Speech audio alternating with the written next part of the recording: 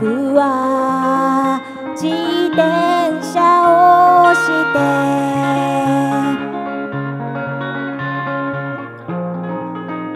君の後を追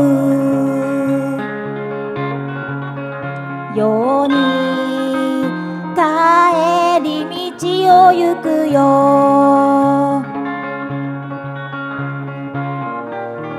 足元には履き慣れたスニーカーを履いて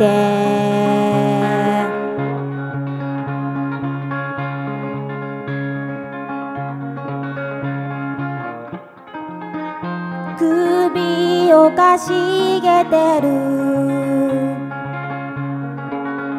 たまにぶつかる方がいい。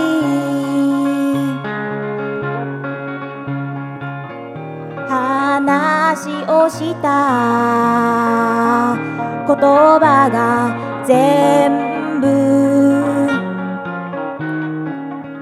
好きで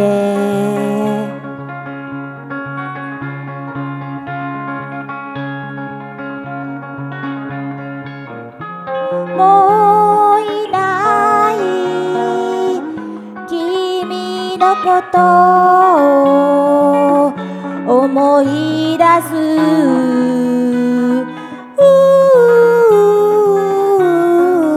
やられた。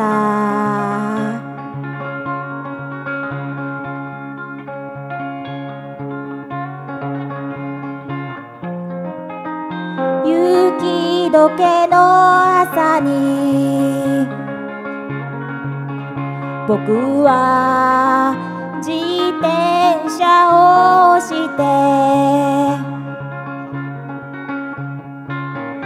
話をした言葉が全部